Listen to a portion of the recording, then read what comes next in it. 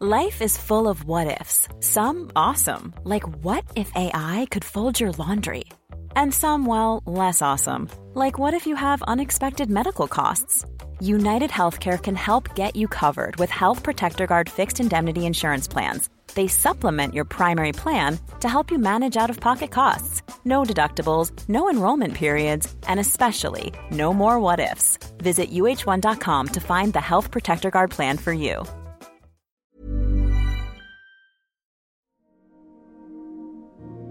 I noticed, I think, originally a dull ache.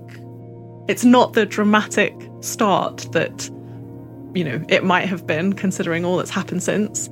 So very just kind of dull and heavy in my right forearm. That's Catherine Charlwood. She works at the University of Exeter in England and lives in Wales. Catherine noticed the dull ache when she was at school. She was just 14 years old.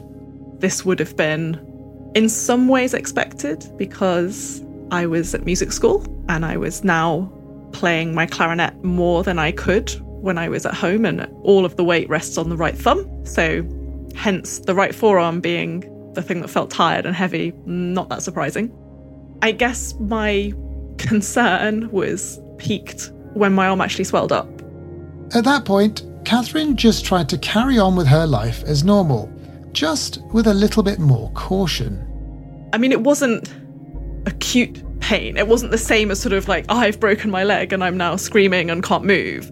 But it was very noticeable and an obvious part of my daily experience. To her doctors, Catherine's symptoms didn't seem like anything particularly worrying. They all expected her to make a full recovery. Myself, my family, my teachers are all thinking, well, this is going to be over soon. 6 weeks, 12 weeks, this will be over. And that time frame just elapsed without really any improvement. The swelling didn't go away. 2 decades later, Catherine is still living with that pain, a chronic pain that has no obvious cause. It's a condition that's difficult to understand, even for Catherine.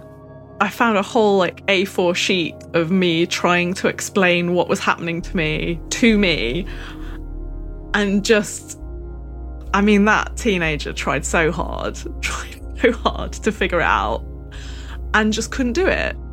Today, she still struggles to put how her body feels into words. At its lowest, it's still just that kind of dull, aching feeling in my right forearm. It can get sharper. It can get a lot sharper. It can feel like it's actually outside of your body. So sometimes, very rarely, but sometimes I can point to where it hurts and it's the air near to my arm, but it's not my arm. And that's very unsettling because it doesn't make rational sense either. I mean, the air, what on earth do I do about that? Chronic, unexplainable pain affects around 1/3 of the world's population. And around 10% of those people living with the long-term pain have a disabling form of it, which means that it interferes with and restricts how they live their lives. That makes chronic pain the most common cause of disability in the world. It's a burden on those who have to live with it, and the pain also has impacts on wider society too, not least in the implications for costs around treatments, caregiving, and lost labour. But tackling this problem hasn't proven easy. Scientists know very little about how long-term pain is caused, why it persists, and therefore how it might be treated or managed. And that's exactly why they're on a renewed hunt for answers.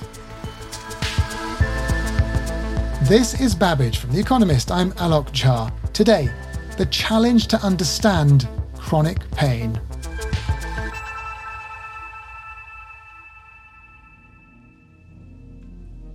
Pain is basically the flow of electrical signals from one part of the body up to the brain.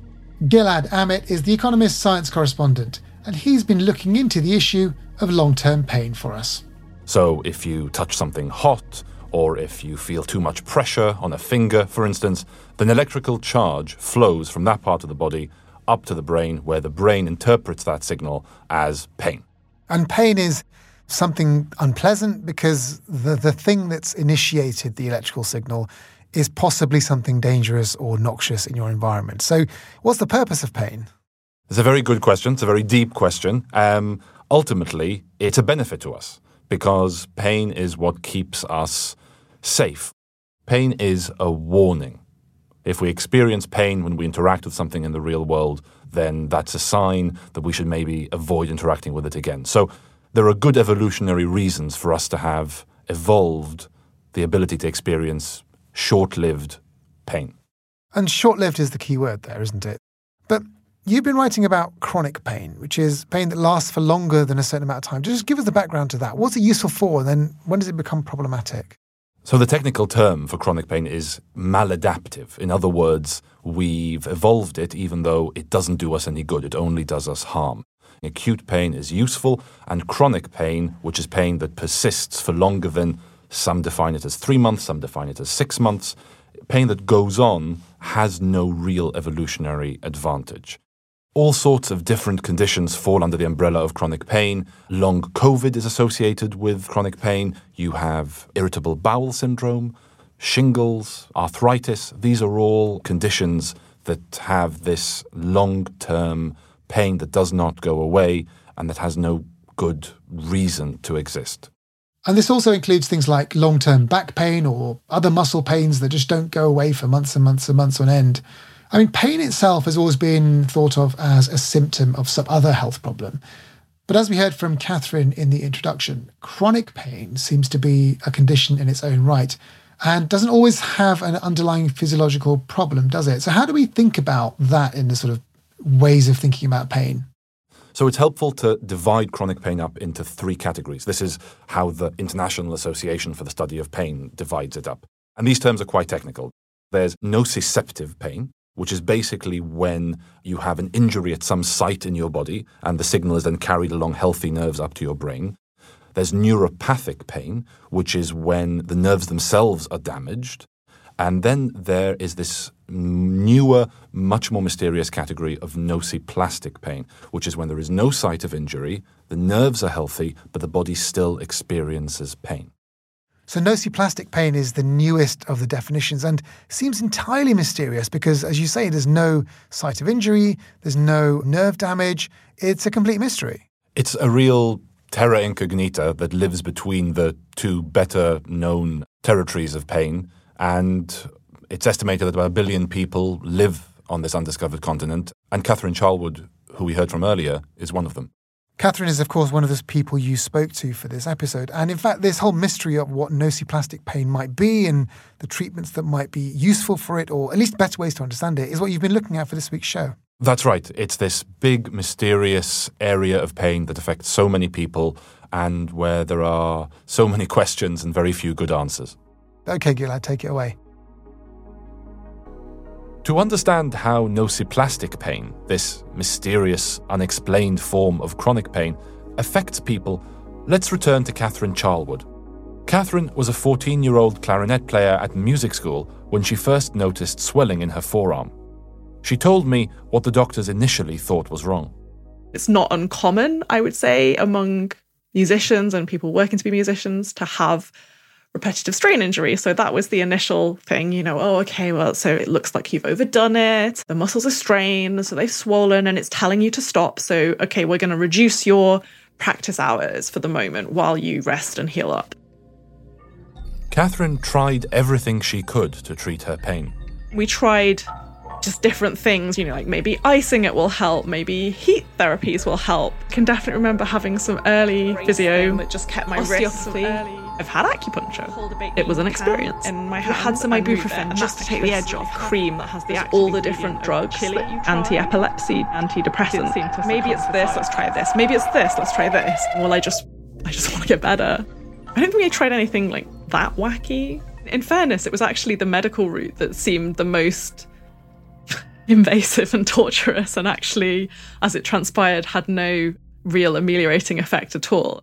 When you say the medical route, do you mean surgical interventions? What sort of procedures did you go through?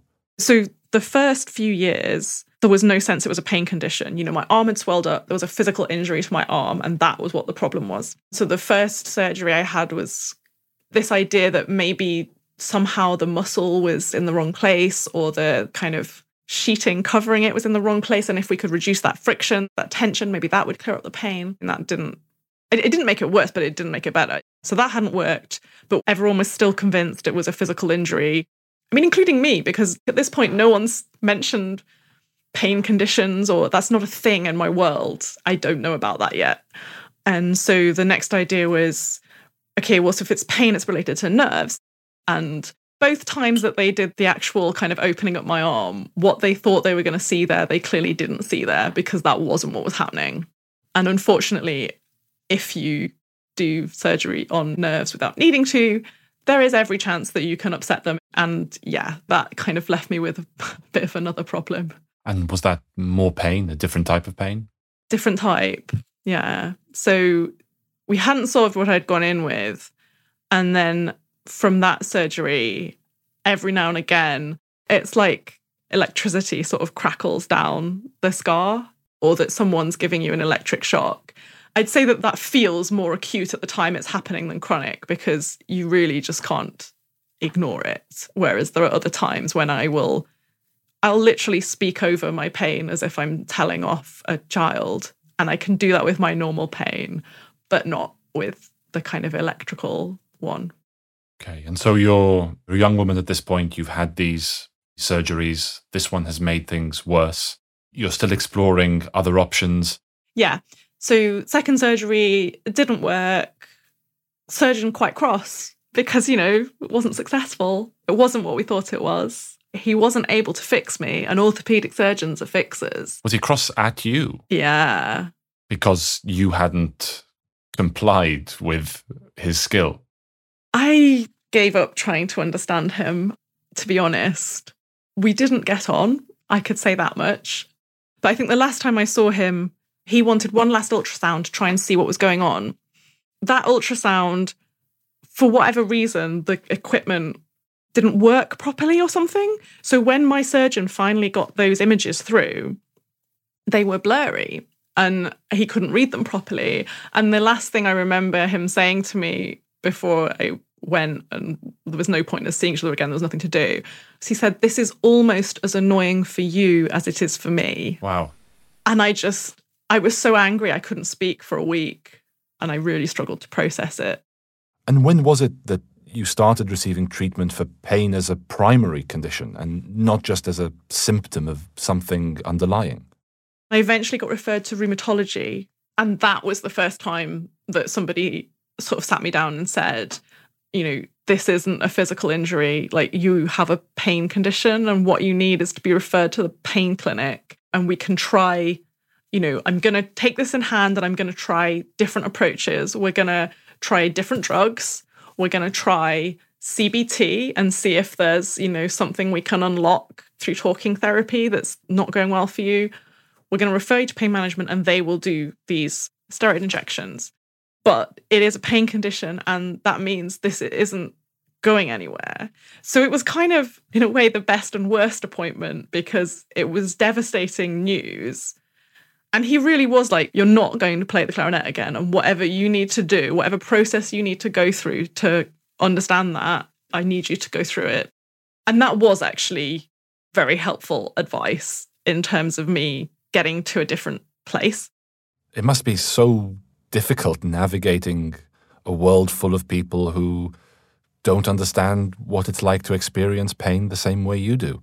It's got easier because I'm more detached from this desperation for other people to have the quote-unquote right reaction to what I'm saying, because my expectations are different now. And, for a long time, especially being young, having this happen, consequently being very depressed. I mean, let's face it, lots of people with chronic pain, or especially in that onset, before you're in any way used to it or have any perspective, you're just plunged into a state of complete despair. I mean, I wrote my whole life off, because not just was I not going to be a musician and not carry out this grand plan that I probably should have never invented in the first place, But also, like, how was I ever going to have a meaningful relationship with anybody because I was now so burdensome and, you know, I was just a walking sad story, and who wanted that in their lives? So I think it's easy to forget how amplified it is because it sounds like it's part of your experience, but it inevitably taints your whole experience. And did you ever get to a point where you felt like you could accept that you were living with this pain? I really struggled with being asked to accept it because in my own head, I associated acceptance with real negativity. You know, any conduit to hope that there was would be shut down by saying, I accept the fact that I am never going to play again and that this is my life. But that was, I mean, in fairness, that was what I ultimately needed to do. It just took me a very, very, very long time to do it because there's only so long you can fight and use that energy to go, well, I'm hoping for a different outcome. And people with the best intentions in the world want it to go away for you, and they flood you with their notions of how you can be made better. And if what you're trying to do is cope with the fact that you know that's not happening, there isn't something externally I can go, look, that is the problem. We both can see it, we both can access that and agree that is the problem. That doesn't exist for me. So I really sometimes need people to just hear my statement and just go, okay, yeah. Living with nociplastic pain doesn't just bring physical discomfort, there are all sorts of psychological stresses as well. And these are made worse by the fact that nociplastic pain is still very poorly understood. It's very little known outside of those who specialize in pain research. So I wanted to find out what those at the cutting edge know about it. I was just on a panel that revised the definition of pain and published this about a year or so ago. Francis Keefe is the director of the Pain Prevention and Treatment Research Program at Duke University, and he's the former editor of the medical journal Pain. So what that says is you can't simply determine someone's having pain by looking at, what's going on in the nerve fibers that are sending pain signals to the brain and so on. That you need to consider how the person's psychological, social environment, the way they're thinking about the pain, their mood, the context that they're in, be it a doctor's office or at home. You need to understand that all goes into what people are reporting about their pain. Francis and his colleagues describe pain as a biopsychosocial phenomenon. Now, Alok and I discussed the bio bit earlier. When you experience pain, receptors all over the body send a message up the spinal cord to the brain to tell it to take action. Something bad is happening. That's what happens when you touch something hot. The acute pain tells your brain to move the finger out of harm's way.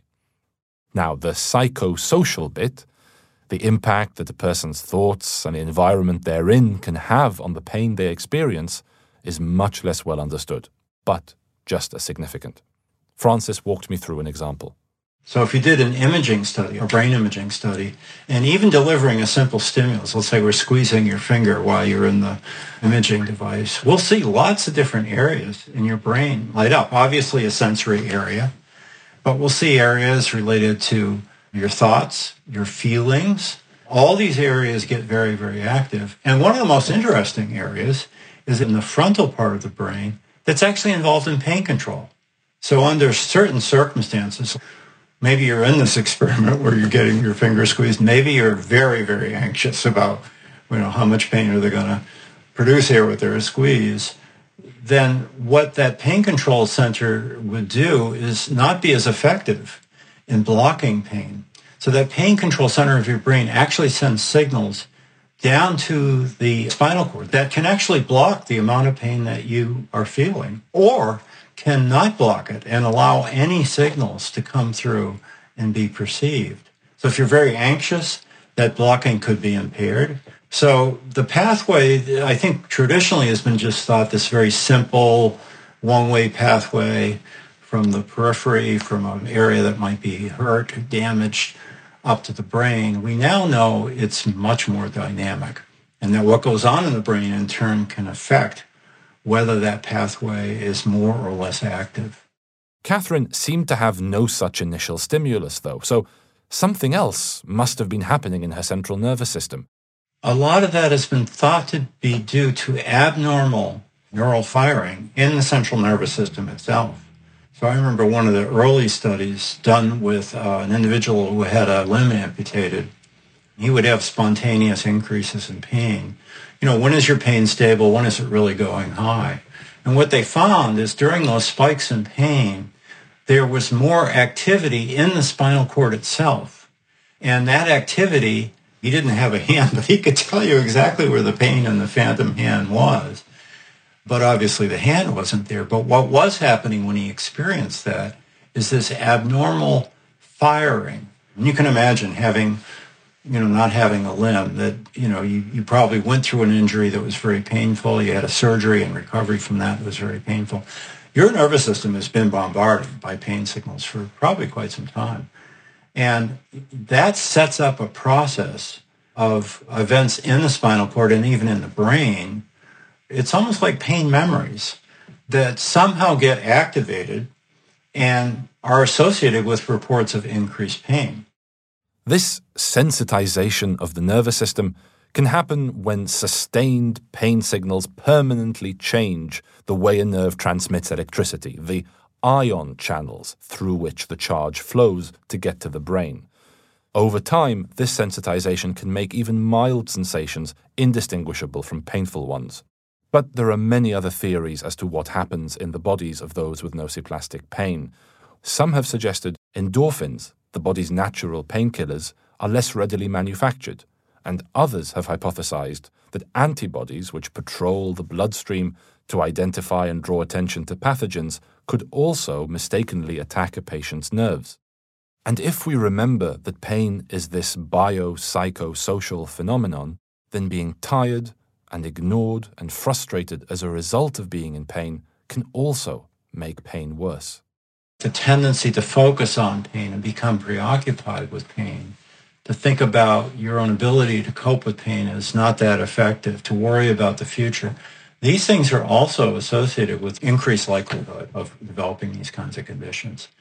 Also, think about the environments that many folks live in. They're often environments where there's many stressors. There can be exposure to violence, family disruption, and those sorts of things that contribute to the ability to manage the pain. So it seems to be a variety of factors that play in. All of that means that there could never be a single pill to ease either Catherine's symptoms or those of someone else with nociplastic pain. So, what can actually be done?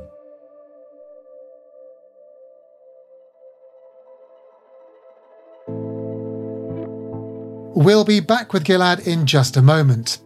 But first, a quick reminder that our new subscription service, Economist Podcast Plus, begins next week.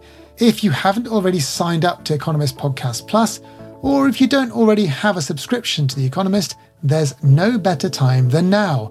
It's still just £2, dollars or euros to continue enjoying this podcast, as well as all the other specialist weekly shows and limited series that we make here at The Economist. Just Google Economist Podcasts to make the most of that deal. We're thrilled that so many of you have already signed up and are joining our Babbage community, and that's why we want you to get more involved in the show. So, for the next few weeks, we want you to email us any burning questions you have about artificial intelligence. Are you worried that AI will affect your job?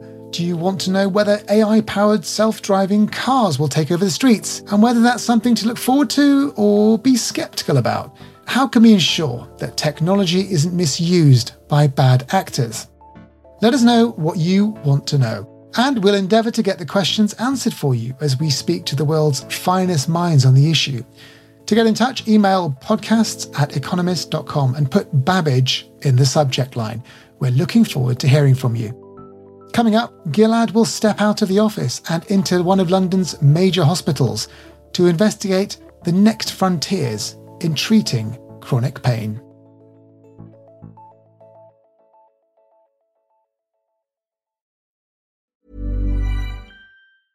Life is full of awesome what-ifs, and some not so much, like unexpected medical costs. That's why United Healthcare provides Health Protector Guard fixed indemnity insurance plans to supplement your primary plan and help manage out-of-pocket costs. Learn more at uh1.com.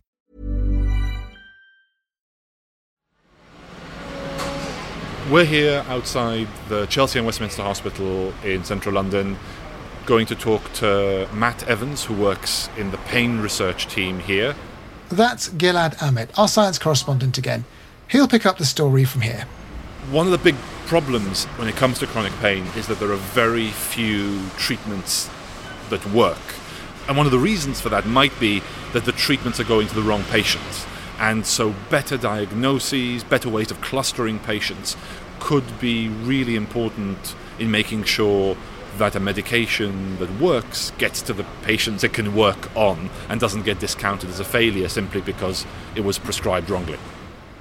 So we're not at this hospital to see how pain is treated. We're here to understand some of the different ways in which pain is defined. But before we get to the Pain Research Centre, where I'll be poked and prodded in order to better understand my sensory responses, it's useful to take a look at how chronic pain is typically treated today. One of the best treatments for pain is opioids. Jan Follett was a pain researcher at Imperial College London and did studies at the Chelsea and Westminster Hospital. He's now starting a new role at the University of Exeter. Opioids go to very specific receptors that we have that modulate our internal systems, how we perceive pain. But we know from the opioid crisis, particularly in the US over the last years, what some of the severe limits in using opioids are. And if we're talking about chronic pain, and you'd be talking about taking these for long years, then you get into really dangerous territory. That's because opioids are highly addictive. The other two main classes of drugs that are given to treat chronic pain are anti-inflammatories and antidepressants. That last one might surprise you. Many patients with chronic pain might already have the feeling that they're not believed. So if you give them antidepressants, they say, well, I don't have depression, I have pain.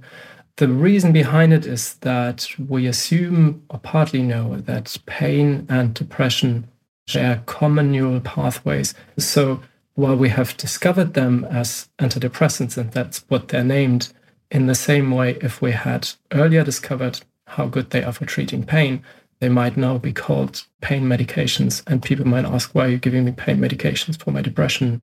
But these three classes of drugs target very specific mechanisms in the body, and they don't work for everyone. Treatments that we currently have are effective for some patients, but really just for some, and we have no way of predicting for whom they will work. That's why Jan and his team are interested in using quantitative sensory testing, or QST. Their main focus is on neuropathic pain. That's the type of pain where there's damage to the nerves, and the cause is usually known. This kind of pain is better understood than the nociplastic pain Catherine experiences. So the idea is that we try to capture in a very structured way how your nervous system reacts to certain well-defined stimuli. And that gives us a very specific profile for you that gives us an overview of how your sensory system is functioning. The idea is that each of these phenotypes will react differently to treatments. So by getting that profile, we have a better idea what kind of medication will work for you. And that's why I came to the Chelsea and Westminster Hospital, to meet Jan's colleague, Matt Evans. Matt is a doctor at the hospital and a clinical lecturer at Imperial College London.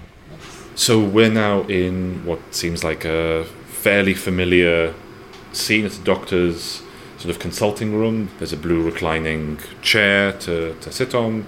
There's a computer, a sink, and I'm being invited to sit down at the seat near the computer. This looks slightly daunting. It does. Matt explained exactly what that daunting-looking equipment would be used for. With the quantitative sensory testing, we're essentially looking at all sorts of sensations, from warm, cold, mechanical sensations, vibration and pressure. So we really look across the spectrum of sensory experiences and look at what people's threshold is for those. What we do with quantitative sensory testing is to compare your value to a whole cohort of people the same age as you, basically, and same sex as you, because those are two very important variables. QST involves various rounds of testing, using a device that heats up or cools down. So we're going to start with the thermal thresholds first of all. So I'll just get this one. This is our thermal probe. So if you just have a feel of that there. This is sort of like a shower head that has no holes at the front, just a plate that presumably heats up or cools down. Correct. Okay. Yeah. So In a number of different tests, I was asked to comment or click a button once I noticed a change. Cold. Warm. Cold. And Matt also tested a number of different stimuli on my hands. We then have a mechanical pain threshold, which again is not objectively painful. So this is a wooden box that says on the front it looks like it's burnt in these letters. Yes. The pinprick. Yeah. Okay, very reassuring. And as you can see here, these are our pinpricks. Oh, right. Not quite as scary as it looks, I promise. I'll apply these with your eyes closed, and you just need to tell me whether it feels blunt or sharp. Okay. Okay? Blunt. Borderline, that one. Sharp, definitely sharp. And then the last one is pressure pain. So I've got this slightly odd looking device, but basically it's just a pressure sensor. So it tells me here how much pressure I'm applying through the end. And I'm going to apply it to your the base of your thumb. I'm just going to gradually apply more and more pressure. As I push in harder, again, comes back to that sharp, burning, stinging, pricking sensation. When it starts to get that almost painful quality, then you say now. All of this prodding and probing that Matt did over the course of an hour is done to figure out what my nerves are doing. Oh, yeah. Good. Yeah. That can then be used to classify people with neuropathic pain into different groups depending on their responses. So, how did my results turn out? All of your values are at Z scores less than 1, so very, very much within the exact middle that we would expect it. Okay. Now, I didn't come to the hospital just so that our producer, Jason, could watch me squirm every time Matt took a new torturous-looking tool out of his toolboxes. The really exciting thing is that QST is a method that's unlocking new treatment options and giving new life to those that already exist. There were really interesting new drug candidates that we're all really excited about, and many of them failed in clinical trials, partly because they were trying to treat all of neuropathic pain, while they would have been only working for one of these subgroups. That's Jan Follett again. So what we're now trying to do is to go back to some of these drug candidates and show that they are really effective for these subgroups of patients. And there have been some successes using this approach. We had at least one successful trial a few years ago already that focused on sodium channel blockers. Sodium channels are those pathways that allow pain to get from the receptor up to the brain. Sodium channel blockers were for a long time something we really thought would help a lot of people with neuropathic pain, because you do have a lot of sodium channels in your nerves and they can be altered. And we did a prospective trial with oxcarbazepine, one of these sodium channel blockers, and we did show that actually, yes, if we only go for one subgroup, then we can see efficacy. Jan's study is one of those rare moments of promise in a generally discouraging pain research field. But it also highlights the complexity of chronic pain, even within one comparatively well-understood pain type, neuropathic pain. It's currently uncertain whether techniques like QST will be useful for the mysterious nociplastic type of pain that Catherine Charlwood has, but that is something that's being investigated.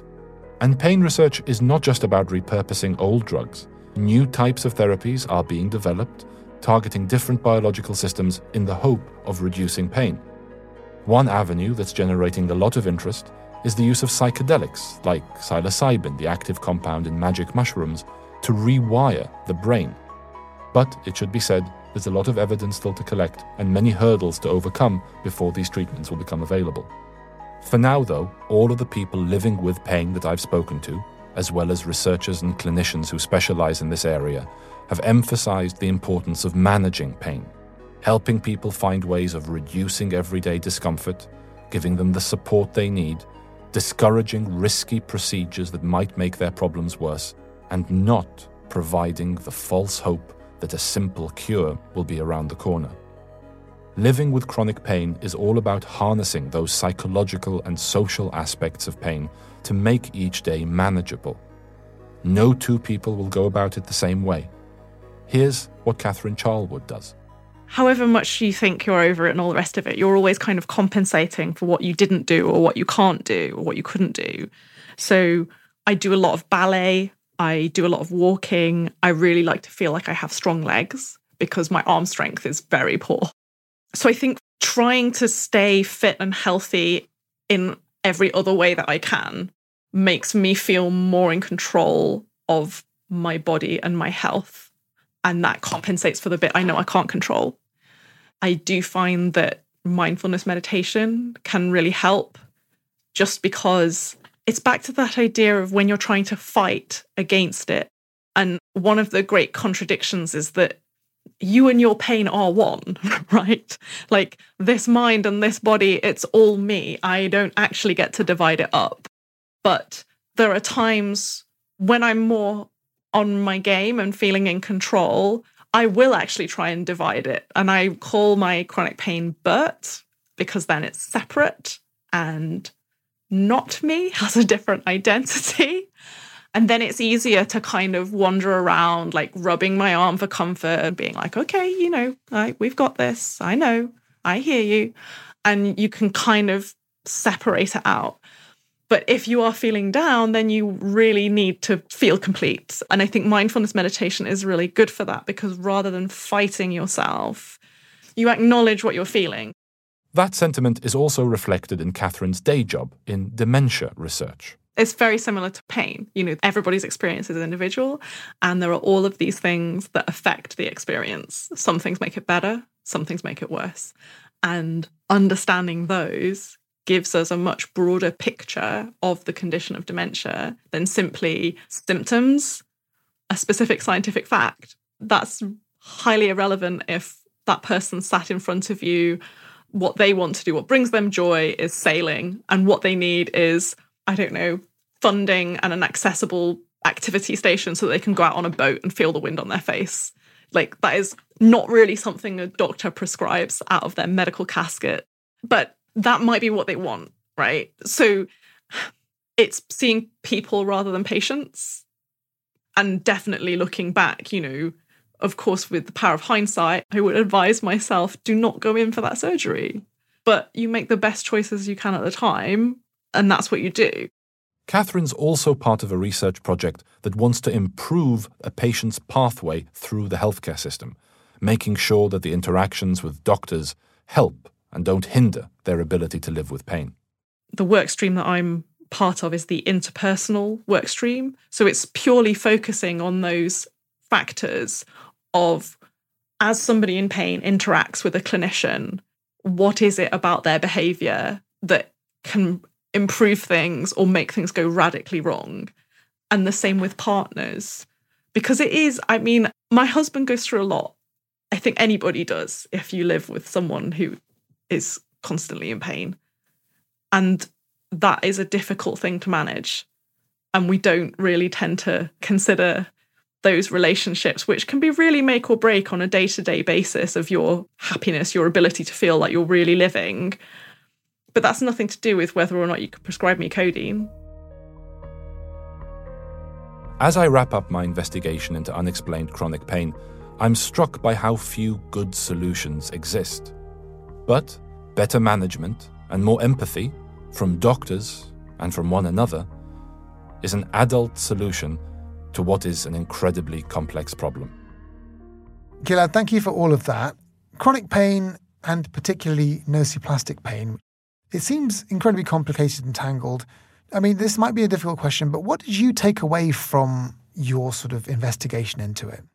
I was surprised by the scale of the problem of chronic pain in general and nociplastic pain in particular. I myself don't live with chronic pain, and so it was really an eye-opening experience to hear from people who do. One small bit of optimism that I think can be taken from the complexity of pain is that because there are so many things that contribute to pain, that gives us lots of potential ways of dampening it.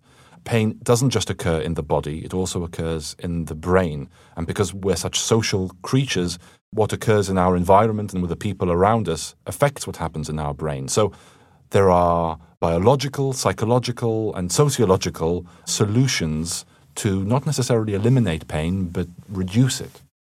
For me, that's more than just a ray of hope, actually. The fact that there are many leads to trying to at least understand, categorize, find ways of describing these kinds of pain and bringing these people's stories and experiences into the research, all of that means potential leads, as you say. And it might take a long time before those leads become treatments, but it's something, right? And I suppose that mindset shift is also important for doctors as well as patients themselves to say that it's not always a cure that should be the primary goal. It's also about the experience that's happening, which is, again, now something else that comes through from the reporting, which is that trying to take control of people's understanding of their own pain is a step towards managing it. And perhaps that's as much as it can be done, but that's much more than was being done before. I mean, we live in a complex world. We all want simple solutions, and we would all like there to be a button in the doctor's office that can be pushed and will make pain go away. But these things are much more complicated, and we need to sort of make the small advances we can in the absence of a silver bullet that makes the whole problem go away. And there are lots of practical things that can be done, again, which won't eliminate pain completely, but might make it easier to live with. And one of the simplest things I found was that simply listening, taking people's pain seriously, not accusing them of making it up or of having an impossible condition, but taking people's pain into account when dealing with them. It's amazing how this isn't just a decent human thing to do, but it can actually help pain go down. Okay, Gilad, thank you very much for that. It's a very complex issue, but at least understanding the complexity is one step towards dealing with it, I guess. Thank you very much. Thanks, Alok. That's all from us. A quick reminder that Economist Podcast Plus begins next week on Tuesday, October the 24th. If you're already a long-time Economist subscriber or one of the many thousands who've signed up to take advantage of the half-price podcast subscription, thank you. We appreciate your support and we're delighted that you'll be joining us. If you haven't signed up to Economist Podcast Plus, there's still time. The half-price offer has been extended to the end of October.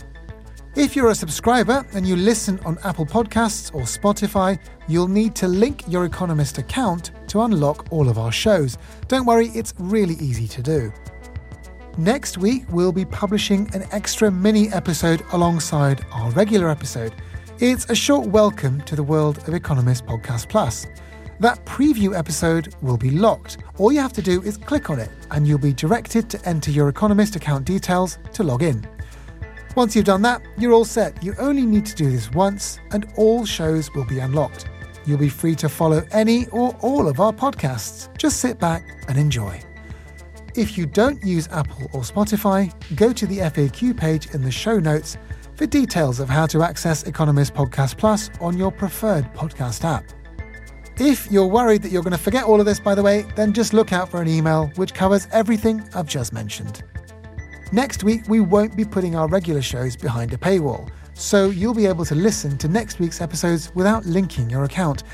But you will have to make sure you go through the linking process by Saturday, 28th of October, when, starting with the first episode of our brilliant new show, The Weekend Intelligence, all of our weekly shows and special series will be behind a paywall. Remember, there's still time to get access to all of the shows on our award-winning network for half price. That's just $2, pounds or euros per month. Just go to the link in the show notes or Google Economist Podcast Plus to sign up. And now that you're part of the Babbage community, don't forget to email us all your burning questions on AI to inform our future content, but also maybe to get them answered in future shows. The address is podcasts@economist.com. Babbage is produced by Jason Hoskin and Kunal Patel, with mixing and sound design by James Stickland. The executive producer is Marguerite Howell. I'm Alok Jha, and in London, this is The Economist.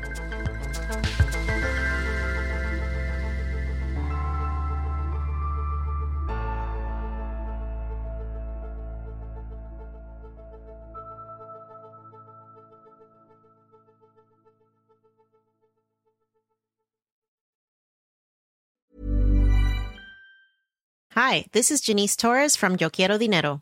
From a local business to a global corporation, Partnering with Bank of America gives your operation access to exclusive digital tools, award-winning insights, and business solutions so powerful, you'll make every move matter. Visit bankofamerica.com/banking for business to learn more. What would you like the power to do? Bank of America, N.A., copyright 2024.